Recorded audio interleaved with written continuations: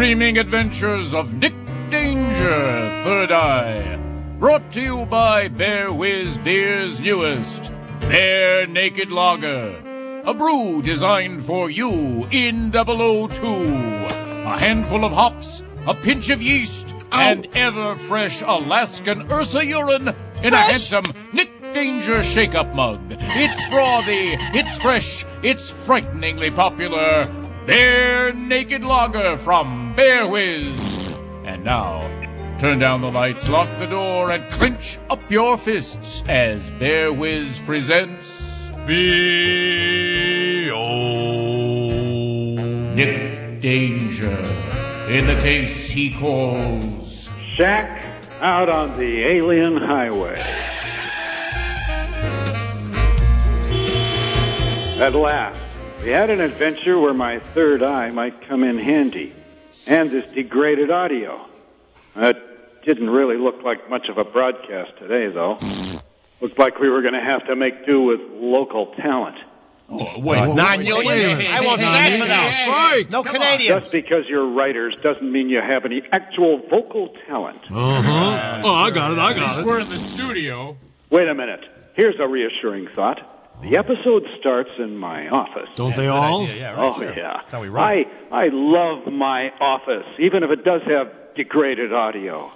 My office is so posh. Because we wrote it that way. Yeah, and I put my feet up on the the desk. Yeah. I put my feet up on the desk. I pull out a cigarette lighter out of the desk, and I put one hand down on my telephone.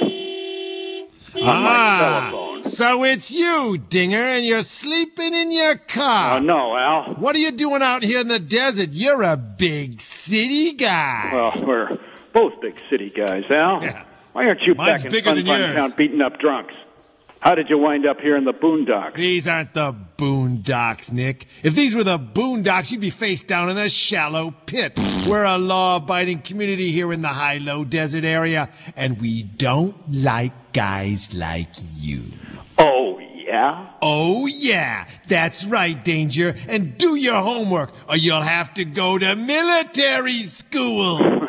I see nothing's changed on your And citadel, don't Al. leave the toilet seat up, Nicky, and don't hang out with guys who wear their baseball caps backwards! Yeah, those guys with the big pants. I know what you mean. I hoped I was driving in my office out to the usual ranch, talking on a cell phone, whatever that was. Yeah, that would explain the degraded audio. Well, I went out to the usual ranch, but I figured we'd skip the usual brouhaha.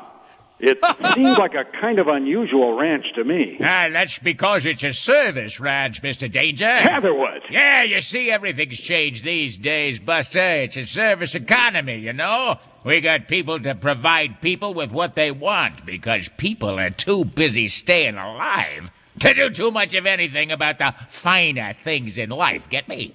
Wow. I looked around. The audio got even more degraded.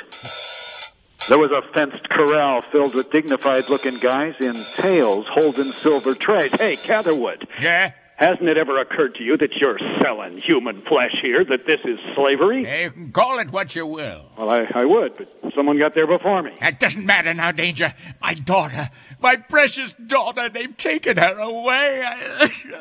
Wow, that's some acting. Take it easy, old guy. Who's taking her? Well, you know, them.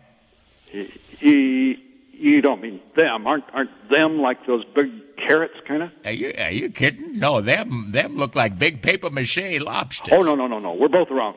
Them are the big ants. Oh, no, them look more like atomic praying mantises to me. But anyway, them got her. Well, what's her name? Well, I call her Poopsie Pie. Sometimes I call her Daddy's Little Num-Num. But most people knew her as Nancy. Nancy Viola.